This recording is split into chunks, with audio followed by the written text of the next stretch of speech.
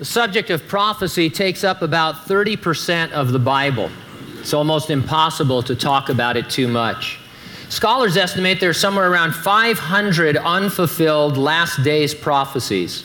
Since we know they will be fulfilled, we should be able to look around us in the news and see trends in the direction that the prophecies predict.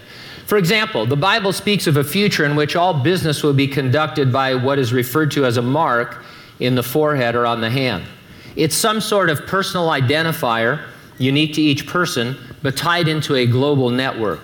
You'd therefore expect the world to be trending in that direction technologically, and it is. We regularly report on advances in and the implementation of human microchipping or electronic tattoos or palm scanning or iris scanning or fingerprinting or other technologies that seem to reflect a mark of the beast potential.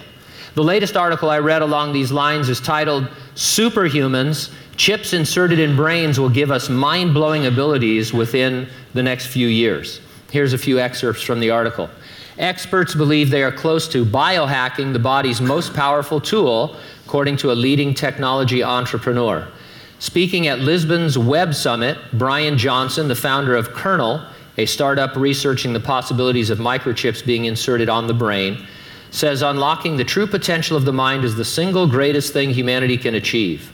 Kernel's first step is designing chips that can help fight disease, but then it hopes to evolve the brain to offer superhuman abilities. Now, I'm not saying that a chip on your brain fulfills the prophecy of John from the island of Patmos in the Revelation. I'm only pointing out that we're trending in the direction the Bible predicted fully 2,000 years ago, and that is something amazing.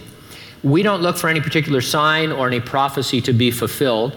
It's because Jesus said that he would return to resurrect the dead in Christ and rapture living believers, and that event could happen at any time. It's an imminent event with nothing having to happen before it can happen, and so we're waiting for that. So the question that I ask each week is this: are you ready for the rapture? If not, you need to get ready and stay ready and keep looking up, because ready or not, Jesus is coming.